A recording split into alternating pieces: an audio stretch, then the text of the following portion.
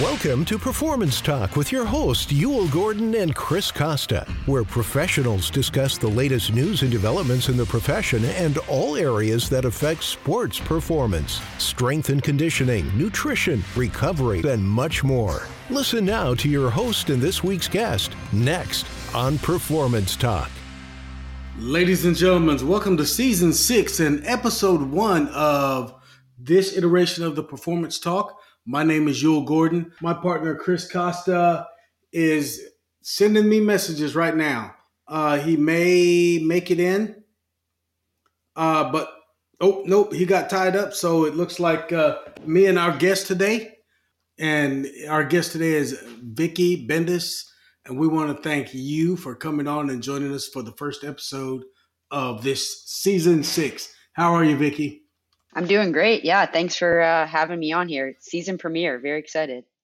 Yes, indeed. Episode 1, Season 6, the 101st episode of the entire podcast. We are excited about this year. We got a lot of new stuff going on, and we get to kick it off with you. We tried to get you on a couple of times. Yeah. But we bring in guests primarily because we try to choose them based on what we think our audience will like.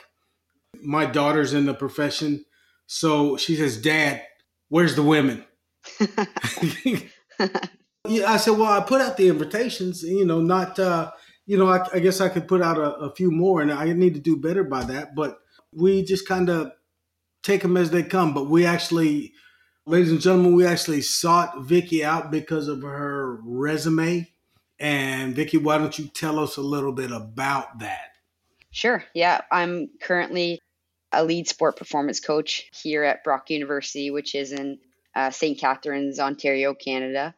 I'm responsible for our men's and women's hockey teams, our men's and women's soccer teams, and then we also have a pretty rock solid wrestling program here, varsity wrestling program. And I don't work with the varsity athletes, but we have a group of national team wrestlers that wrestle out of the Brock club, and I'm responsible for them as well. So those are kind of my main roles here at Brock. And then I'm currently the lead with our senior national women's hockey program here. She told you a little bit about her resume. Now let's talk about your history. Professional hockey player with the Canadian Professional Leagues, on the national team. Yeah, I was, I think probably like a lot of strength and conditioning coaches, I was an athlete before I got into coaching. For me, growing up, I played every sport under the sun, but hockey was always my main focus. And I set the goal pretty early for myself, I think, that I really wanted to earn a college scholarship and go to university and get to play hockey.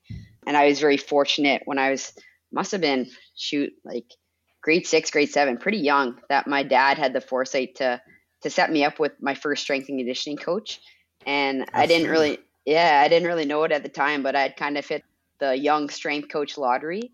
My strength coach, her name was Sarah Applegarth. And as I kind of reflect back now that I'm a coach and I kind of am a little bit more educated on the topic than I was an athlete, but she was literally checking every box on the long-term athletic development pathway for me. She was building my physical literacy, teaching me how to sprint and hop and side shuffle, teaching me the basics of strength training and of Olympic lifting. And that really kind of set me on a path as far as being a hockey player that allowed me to, I think, reach pretty close to my full performance potential. And that I'm very fortunate for.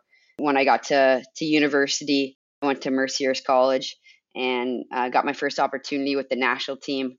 Was able to make our national women's development team after my freshman year, which was really special to kind of get to put on that jersey for a first time. And then by the end of my university career, I was able to make the senior national team and carry on after that and keep playing with their senior program. I was able to make a world championship team in 2012 and then was with our Olympic program in 2014 for the Sochi Olympics, but unfortunately was one of the final cuts. So didn't kind of get to realize that final goal. But after that, after 2014, came here to Brock, started my master's, and then after my master's transitioned into coaching. Listen, there's a lot of athletes out there that would like to have your career, but more than anything else, there's a lot of athletes out there that would like to have to benefit from your experience of that career, and then your professional, what do I call it? Your professional, there you go. Every now and again, I lose words. Okay, me too. But anyway, your professional abilities as a strength coach and all those experiences that you bring to the table. So let me talk about, and you touched on it just a little bit with both your histories there, but I think our audience, one of the things we always ask is, how did you know you were headed towards a strength and conditioning profession? What did, when you were in the university, did you say, oh, well, I think I'll take that up? Or was it more like after you were done with your playing career, you were just looking for something to do? Both ways are great. I know people who have been exceptionally, productive in this profession coming from both directions. But how did it happen for you? Yeah, no, for me, I was during my undergrad never interested in coaching actually at all. My undergrad was in biology pre-med, and Oh, yeah, goodness. so I actually through my whole kind of high school career and university career was focused on becoming a doctor. And by my junior year, I was writing my MCAT. I was preparing everything to apply to medical schools, but then I made that senior national team and realized that there was another path forward after graduating, that I could possibly pursue being an athlete for a little bit longer and kind of get back to that medical school stuff a little bit later. And when I was in university, I wasn't interested in coaching at all, but I got even more interested in strength and conditioning because we actually didn't have a strength and conditioning coach at my school. We were a smaller school, so our assistant hockey coach did our strength and conditioning. And it wasn't really his job to be trying to design training programs. That wasn't his area Right. of expertise. And it was pretty clear that just the programming wasn't kind of what we needed for that level. And so I kind of started to do my own research while I was still an athlete, and searching around the internet, and was fortunate to come across like Eric Cressy blogs and Mike Boyle. And Right. yeah, I was still an athlete, and I was a member of strengthcoach.com, just trying to read the forums and figuring out how coaches were training hockey players, and then put together my own little training program so that I could feel like I was getting what I needed. So in university, interested in strength and conditioning, but not from a coaching standpoint, just to figure it out on my own kind of thing.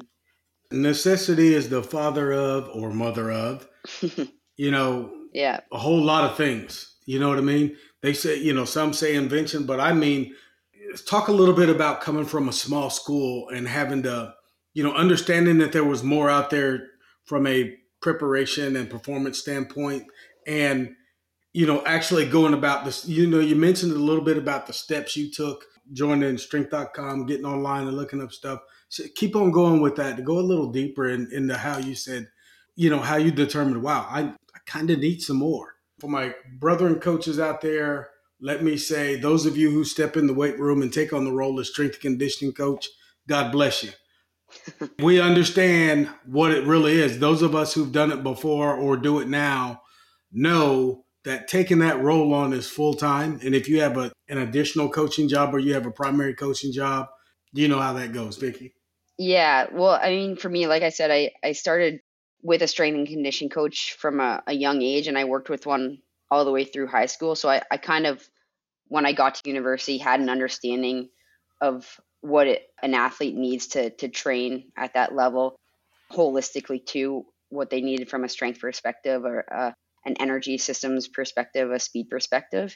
And then when I got to university, and we didn't have a strength coach, it was clear where those gaps were. And as I mentioned with our assistant coach, like his full-time role was assistant coaching and the on ice stuff, but then he has this other responsibility of trying to design training programs, and that's too much. Like a strength and conditioning job that's far and above a full-time role. And across the NCAA, I think there's probably quite a range of how the sport performance departments kind of approach their staffing models and things Right. like that. Right. So it's just, it's very, very school dependent, and I'm sure budget dependent. Absolutely. We've talked to many strength coaches from all levels, from the pro level down to the Division III level or the NAI level, where they're just trying to hold a program together and provide some value added stuff to the athletes as they can. Yeah. And you would think that every school nowadays, all the way down to high school, and maybe even junior high, had some type of strength and conditioning program. But just the truth of the matter is budget plays a big deal in it. Yeah.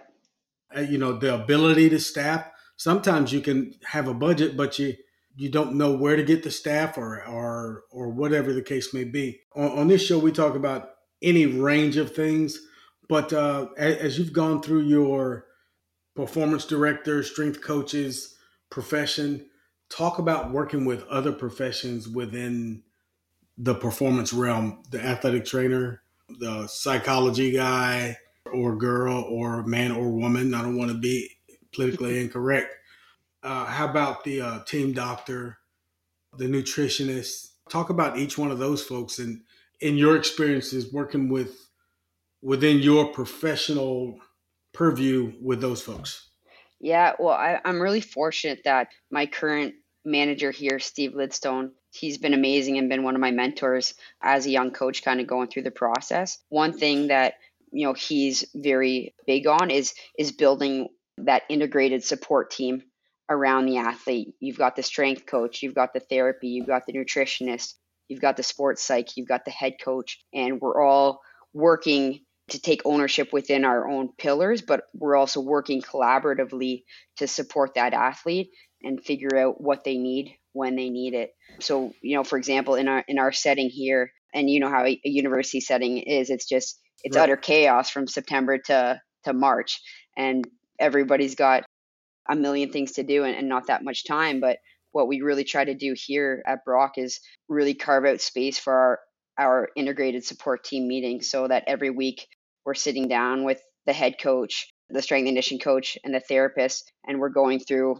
our roster, talking about each player, where are they at, what do they need, if we have any injured players, addressing any kind of return to play or modifications that they need, so that at every point along the season, everybody's on the same page and the athletes are fully supported in that very collaborative type of environment. Those putting together that wheel, that I call it, you got the athlete in the middle, you got the spokes of each professional coming off of it. But a lot of folks don't recognize that you have those inner spokes from each professional to the next that are all working together, that are headed back to the athlete. Our number one goal is, whether you're an independent practitioner or you work in a university setting, is the athlete. Mm-hmm. When you start there, it's hard to go wrong with whatever you're doing. Well, you have to care about it, but if you don't care, that usually pops up really quick, and people notice that. Let's talk a little bit, and I get in trouble sometimes on this show with folks talking their philosophy. I don't want people to give away things that your institution or workplace might think is proprietary. But what's your philosophy? I'm going to give you 3 things. What's your philosophy on rest? I mean, rest, there's a trade-off between rest and load. And you want to understand that the more you load an athlete, probably the more strategic that you're going to have to be with the rest periods. For us, depending on the sport, for me personally, I work with our soccer teams, which are fall sport teams. And then we've got our hockey teams, which are pretty much full year teams. And whether the athlete is in season or off season is going to play into how we plan in their rest and recovery days. I think too, that's where monitoring performance and monitoring wellness can go a long way to help you, be a little bit more objective in deciding how you're going to kind of sprinkle in those rest periods, or when the athletes are ready for load, or when they're, you need to pull back and, give them more time for recovery, give them more time for their academics. So that's, in the setting that we're in, there's the load of training, there's a load of practice and games and travel, but there's a huge load on them academically that we need to factor in from a recovery standpoint, because that has a massive amount of effect on how they perform and how they feel from a day-to-day standpoint. Yeah, I don't think a lot of people realize that in the universities, and it doesn't matter really, it's really all across the world. The academic part is real. Oh yeah, big time. Athletes don't just go to college and not show up for class or not turn in work or whatever. They have a real responsibility to be great academic citizens. That takes a great amount of energy. And when we talk about energy, we talk about nutrition. So rest, and then your perspective on nutrition. I mean, if you listen to some of our other podcasts, you know we talk to nutritionists all the time, or Mhm. quite a bit. But from a strength coach, what's your perspective on nutrition and where it fits with what you do? Yeah, well, nutrition is going to kind of really provide the energy that they're going to need to perform day in and day out.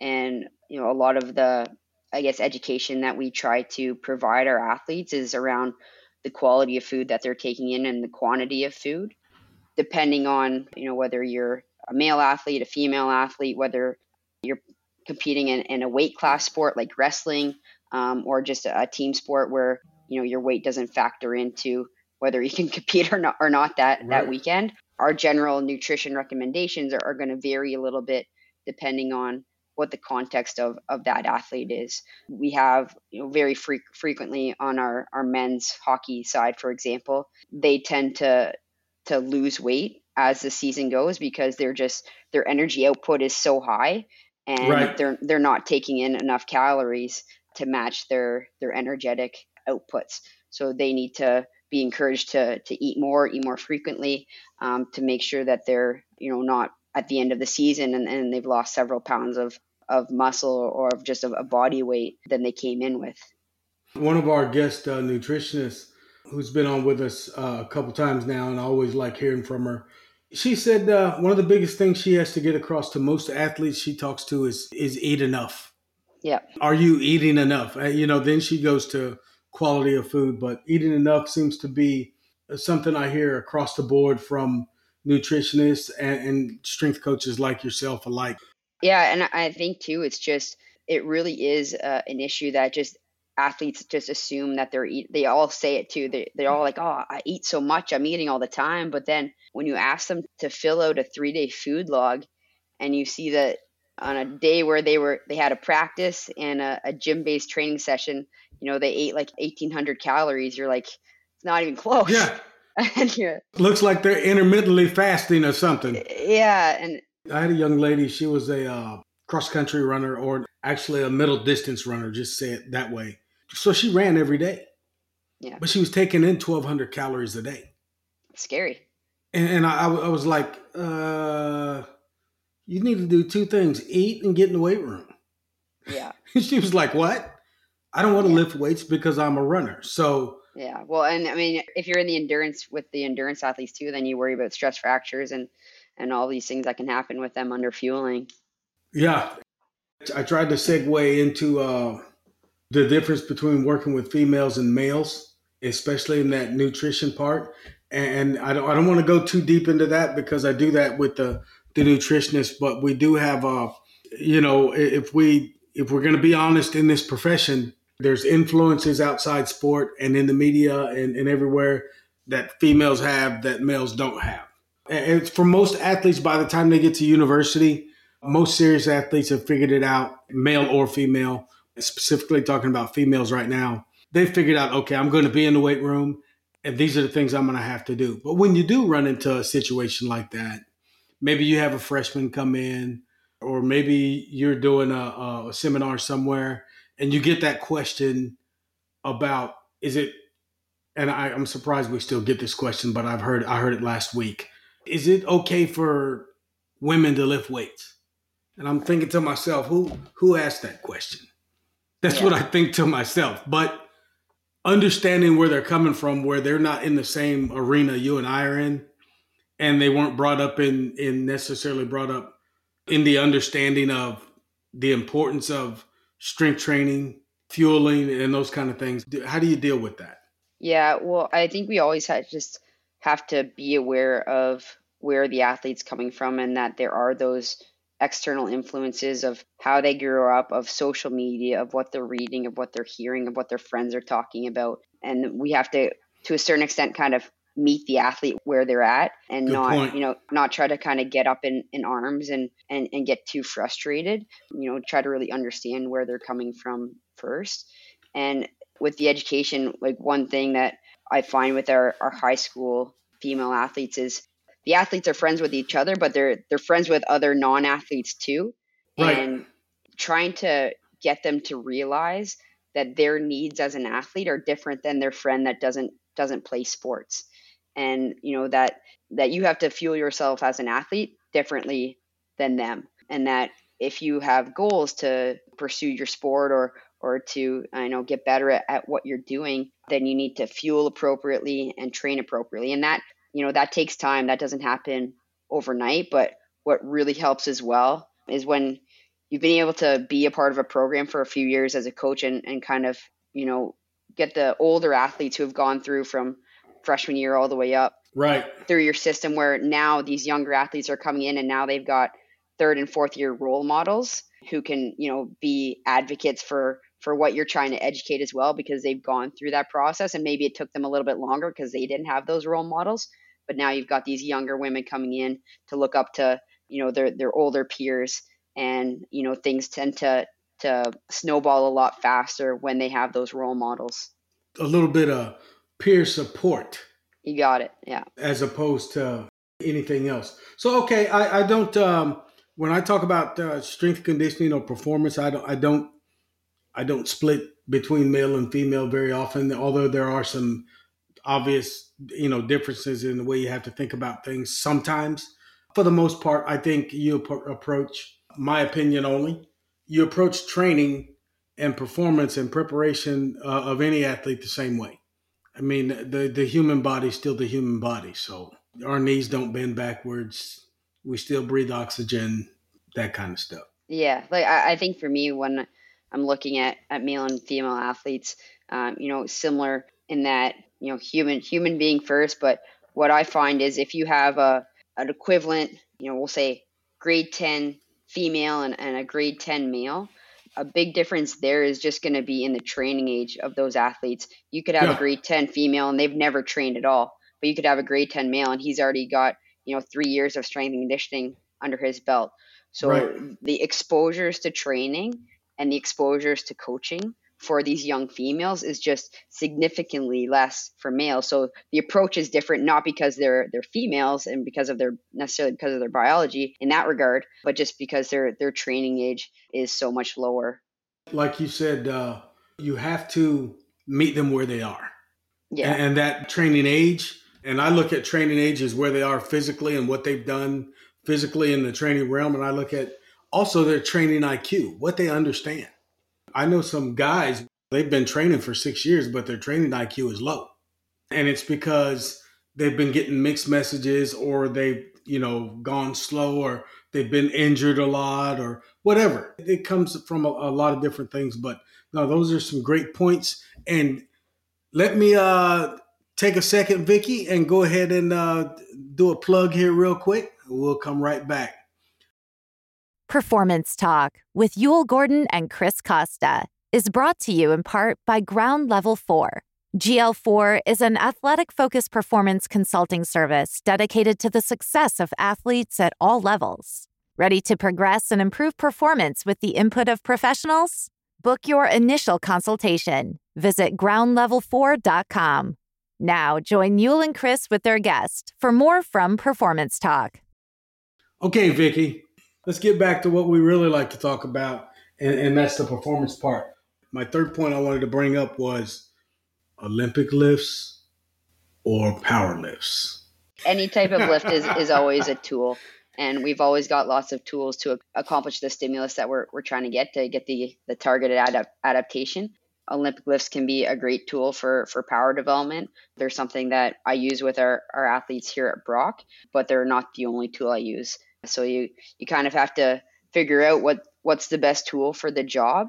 And if it's Olympic lifting, then do that. If it's a loaded trap bar jump, then do that. The more tools that we have available to us to accomplish what we need just gives us more options, because at a certain point, you're going to run into an athlete who can't Olympic lift. And now what are you going to do? What's your kind of plan B there? So there you go. I'm a big fan of Olympic lifting, but it's, like I said, it's a tool to a means. And tell me what you think about this, because I just want to know anyway. You get a hold of an athlete that just struggles with the mechanics of Olympic lifting. because there's specific mechanics for Olympic liftings. And then there's what I call Olympic style power lifts, like you got your hang clean, and that comes from, in some way, shape, or form, it comes from the snatch and the power clean and those things. But when they can't execute those movements, especially those overhead movements, or maybe the full lift from the ground to the clean position, what do you do? I mean, I know what you do, but your substitutions are, go to a power platform and, like you said, with trap bar jumps and stuff like that. But what do you do? Yeah, so for my team sport athletes, we don't do any pulling or lifting from the floor. We'll do everything from a hip or a knee hang position. So Okay. that kind of takes care of any type of limitations there. But with my national team wrestlers, we do pull from the floor just based on their sport demands. It makes a lot Right. more sense for them. As far as limitations with catching, whether that's in the overhead position or whether that's in the front rack position with the clean. First, we try to, figure out why they are limited in that range. Is it just from a motor control standpoint? They haven't mastered the technique yet, and they're not really sure what you're asking them to do, and they just need more reps, and that'll kind of take care of Right. itself. Or you can check, is there actually a mobility issue here, a joint restriction that needs to be addressed, where maybe this isn't Yeah. the best option for them, and then maybe we're just doing jump shrugs or pulls, and we're not catching with those athletes. Okay. The options out there, we talk about, moving athletes from one point in training to other points in training. And we talk about cycles and we talk about all kind of stuff. I believe that there are really only 4 periods of training: preseason, in season, postseason, and off season.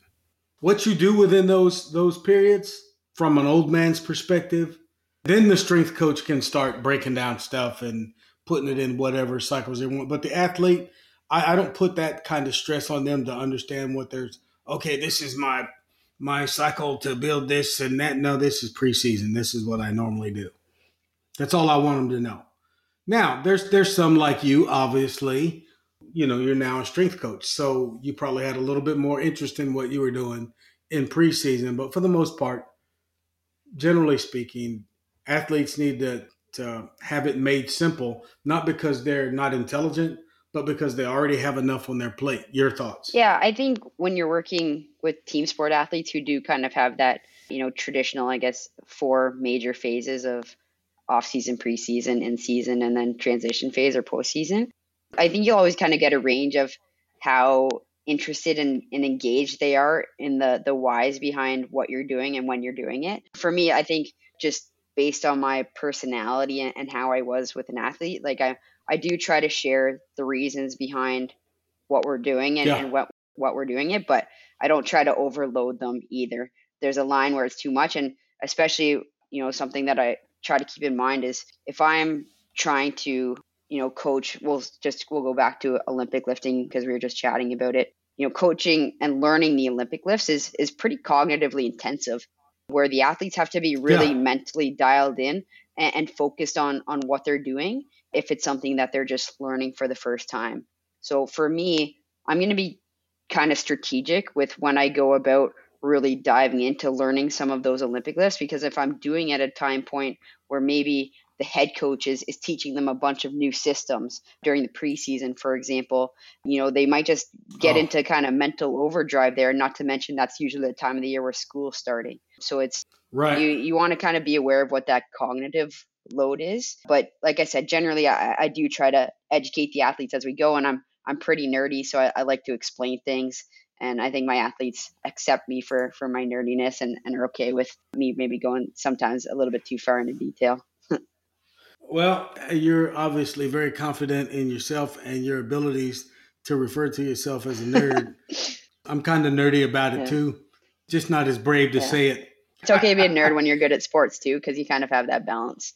You can kind of balance it out, huh? But anyway, one of the things I like to shift to about this time in the conversations is about how you feel and your experiences in the profession. So I'll give you the first question. Where do you think the profession is today as a profession, and where do we need to be? Yeah. Your opinion only? Yeah, no, it's a big question. And it's, for me, I still feel like quite a young coach in the game. And when I hear, some veteran strength and conditioning coaches and talk about kind of where the profession used to be and where it is now, like for me, I think there's a lot of really positive things with where we're at as far as, the amount of information that coaches can share with each other. I think that's probably really accelerated the development of a lot of younger coaches, Yeah. like myself, just having more access to information and having more access to some really amazing coaches. But at the same time, that's a double-edged sword, because if you're a young coach, you might not have kind of built up that filter yet, where you're not able to differentiate between, what's good Yeah. information and what's not great information. Or just for the most part, there can be information that or methods or training styles or whatever that are good in certain contexts and not in others. And as a young coach, it might just be harder to pick some things up in that regard. So I was very lucky, and I try to encourage our younger coaches to, have some older veteran coaches to bounce things off of, so that if you do see something on social media or that you're reading something, that you can kind of ask them like, hey, like, what do you think about this? Where would I use this? And, just making sure that they're having a clear idea of the quality of information that they're taking in. I would tell you that one thing about keeping us old guys around is that we can usually spot BS when we see it. Yeah, I don't doubt it. It's like, okay, I'm not the sharpest crayon in the box or the brightest pencil that play on words. You got that? But that doesn't sound right. And if it doesn't sound right, sometimes you got to go with what your gut tells you. Yeah.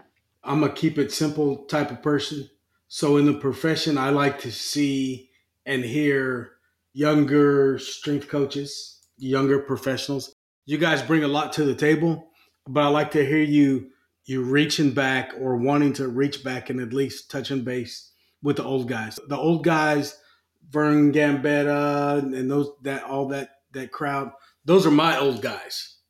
And, I still reach back every now and again and pull up a book or something that I got or something from them that lets me go, I should be paying this forward a little bit. Yeah. I mean, with coaches like yourself who have thousands and thousands of hours under your belt in this field, there's incredible wisdom that comes with that you can't gain that from reading a book. I can't gain that from looking at social media.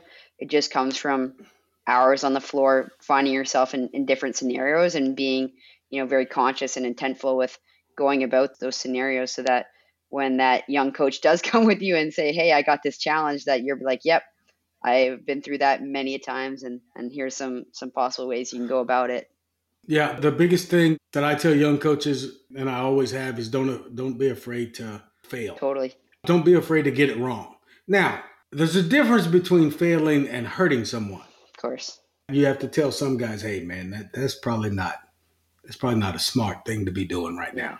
It is 104 degrees, and you talking about putting on, flak vest and running up a hill. Not a good idea. I don't think so. Yeah. Not a good idea. But, so, okay, that from a professional perspective, that's good. From where do we need to go? Your opinion is, go, Vicky. I think there's been, some pretty smart people within our profession just trying to bring together a little bit more consistent standards of practice and really, really kind of create that professional designation, so that, within our role, we're on that same level as a therapist or whatever it might be. And, I'm sure there's incredible amount that would have to get our profession to that level. But to me, it's ideally the direction that our profession does go into, and that, you need to reestablish how strength and conditioning is being taught at the undergraduate level, creating more standardized graduate programs and just more consistency across countries, so that when you get a strength and conditioning coach in Canada, they have a very similar background as a strength and conditioning coach in Australia or whatever it might be. I know Australia is working towards that, and some of our friends over there that we talk to, Canada, the U.S., the governing bodies in even like Poland and Europe, and they're all. I think you guys are all on the right thought line, not fault line, thought line. Everybody's thinking the same. Right now, it's just a matter of okay, where do we start? Yeah, and there's one thing to be talking about, and there's another thing to kind of be able to bring it to life, and that's the big challenge there. As our governing bodies, NSCA and such, start to get it into the universities and establish standards. I'm saying this, ladies and gentlemen. Vicky is not saying it. I think they need to be bolder. Right. Don't step quite so lightly. Don't filter it in quite so long. Be a little bolder. You have people that are already able to do some of the things that you need done, but instead of waiting 5 years or 7 years to kind of fold it into what you already do, you just need to pick a spot, chop it off, put it in, and then everybody that got affected by you chopping off whatever, put a grandfather clause in and say, hey, look, if you were born in 1918, or something like whatever, then this doesn't apply to you. Moving forward, this applies. Yeah. I like that answer. I know our audience agrees with you. And we've had several listeners say, hey, why can't I take my, strength and conditioning, whatever, to Mexico and it looks the same as it does in Canada? Or what's the qualification, or what's this or what's that? So that is a great point, and it is one I've heard a couple of times, but I like the way you put it when you said standards across the board and across the world. Yeah, like what you said, kind of just making that someone at some point needs to kind of make that big step. There's recognition there that when you make a big change like that, there's going to be some growing pains along the way. It's likely not going to be this, flick of the switch and now we're exactly where we want to be. There's going to be a period of transition, but you kind of have to accept that it's going to be a little bit probably rocky here, but at least we know we're going over the rocks in the right direction and we're not just standing pat and keeping everything the same. Yeah, well, that's the way we've always done it, or let's keep it the same because we've always done it that way, have made a lot of things stagnant in history. And those who have adhered to those kind of thought processes have always been slow to act and react, and sometimes to the detriment of whatever. So I'm hoping that the profession hears primarily a lot of the younger professionals coming up now, like yourself. I hope we hear you, and at some point we just say, okay. We can either keep doing this where you have a lot of people who are good at it and professional at it and want to be at the forefront of it, but who's holding back who right now? The profession or the professionals? Yeah. And I don't think it's necessarily the professionals that don't want to push forward. Again, ladies and gentlemen, this is not Vicky, this is me. So you guys ought to know me by now, but I think the profession it sometimes is a little bit, let's just say it for real. Chicken, scared, afraid, slow, however you want to say it. But again, I'm covering Vicky here. That's not her opinion. That's mine. That's not the opinion of the show. That's Yule's opinion. So you can text me somewhere else. Yeah, well, you probably have a lot more insight on those pieces than I do. So I'm sure your opinion is founded from your own experience. Well, some people would say, who cares about my experience? But I care about it. And I thank you for saying that. So let's go to the last part of our show where I like to ask a little question called, what's next? What's next for Vicky Bendis? Am I saying your last name right? You are saying my last name right. Bendis. Yep. Thank you very much. What's next for you in the realm of your professionally for yourself and personally professionally? Yeah, I mean, I guess coming up here our university, anyways, we got playoffs coming up for our hockey team. So, diving into that, I'm with our senior national team this year. So we've got World Championships in April. So looking forward to that. And then, big picture for me is currently doing my PhD. So chipping away at that. It's a part-time PhD, so very slowly chipping away, but very much enjoying the process of it. That's the way I've approached my PhD. It keeps swinging. Yeah. It does come down. It starts falling. So you'll get there. That's good. Go ahead. I'm sorry for the interruption. Yeah. And then, I guess I don't have any kind of like clear in 5 years, this is kind of where I want to be. I'm always looking to develop myself personally and professionally, and, taking on projects and working with my teams in ways that are every year just trying to do things better than I did the year before. Okay. You can answer this one in as much detail as you would like, but ideally for Vicky, what's the perfect scenario other than the one you're in right now?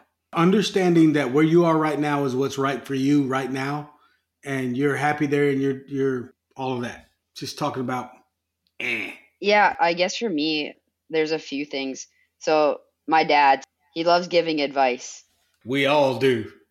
When I was younger, there were kind of like 3 rules of your career, of like that you had to check these 3 boxes for it to be an okay career. So you had to be good at it, you had to enjoy it, and you had to be able to make a living. So if your career, if whatever you're doing kind of check those 3 boxes, then you're doing okay. So wherever I end up finding myself, I have to be able to check those 3 boxes. Whatever scenario that I'm working in, a lot of it kind of comes down to the people that I'm working with. Working with people that I enjoy spending time with, that I can learn from, that I can collaborate with, that are going to challenge me. Those are the type of people that I like spending time on, and that as far as kind of the actual, what I'm doing, that whatever I'm doing brings value to the organization that I'm working with, and that I get gratification from it, that what I'm doing is making some sort of tangible impact for the better, for whatever that might be. That's all great, but I need one thing from you. You need to tell Dad I'm going to steal that. Yeah, you go for it. He'll love that.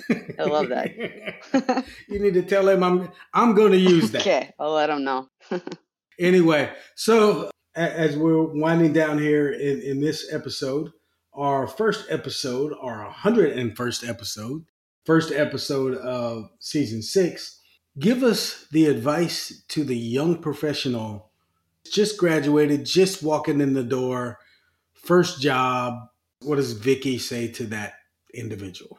For the one that's shut up and get in the corner. No, so wait, so you're talking about the one that, like, not the intern, the one that's already kind of got their job here? Yeah, already been an intern, already that's got a job, and they're walking in, they're a paid professional now. So the first piece is just try to build those relationships with whoever you're working with. That could be the head coach, that could be the assistant coaches, that's for sure obviously the athletes. But if you're working in a bigger organization, try to connect with people, outside of your little bubble too. If you work in a university, connect with some other professors, connect with other therapists. The more you're able to kind of build those relationships, the more resources you'll have kind of available to you, and the more difficult it is for you to be replaced. But that's a good point.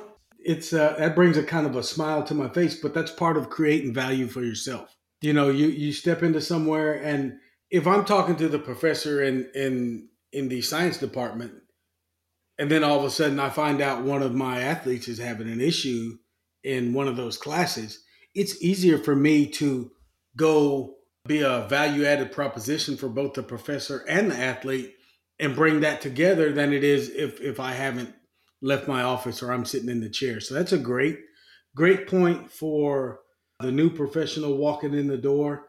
And the intern, unfortunately, you still have to go sit in the corner. I'm just teasing, folks.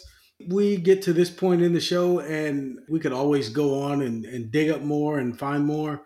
But I can say 2 things. We're going to call you back. Okay. Anytime. Hey, we're going to call you back and we're going to catch up with you and see where you are next time that we talk to you. And the second thing is, it's been great having you. Thank you. I appreciate you coming on. And I hope that when we call you, you don't just scroll down or swipe forward or whatever it is. No. I hope we get to have you back on the show, and we'll look forward to that. Do you have any questions for me? I just want to say thank you for inviting to have me on. I have so much respect and appreciation for podcast hosts. I know there's a crazy amount of work that you must put in on the front end and the back end to make this show come to life, and the value that you provide to the rest of us professionals is, truly uncomparable. So thank you for what you do and for, asking me to come hang out with you today. Well, the value that we bring to this show is having valuable guests on like you, Vicky, and we are glad you accepted, and we hope you come back and see us soon. All right. Thanks, Yul. That's it for another episode of Performance Talk.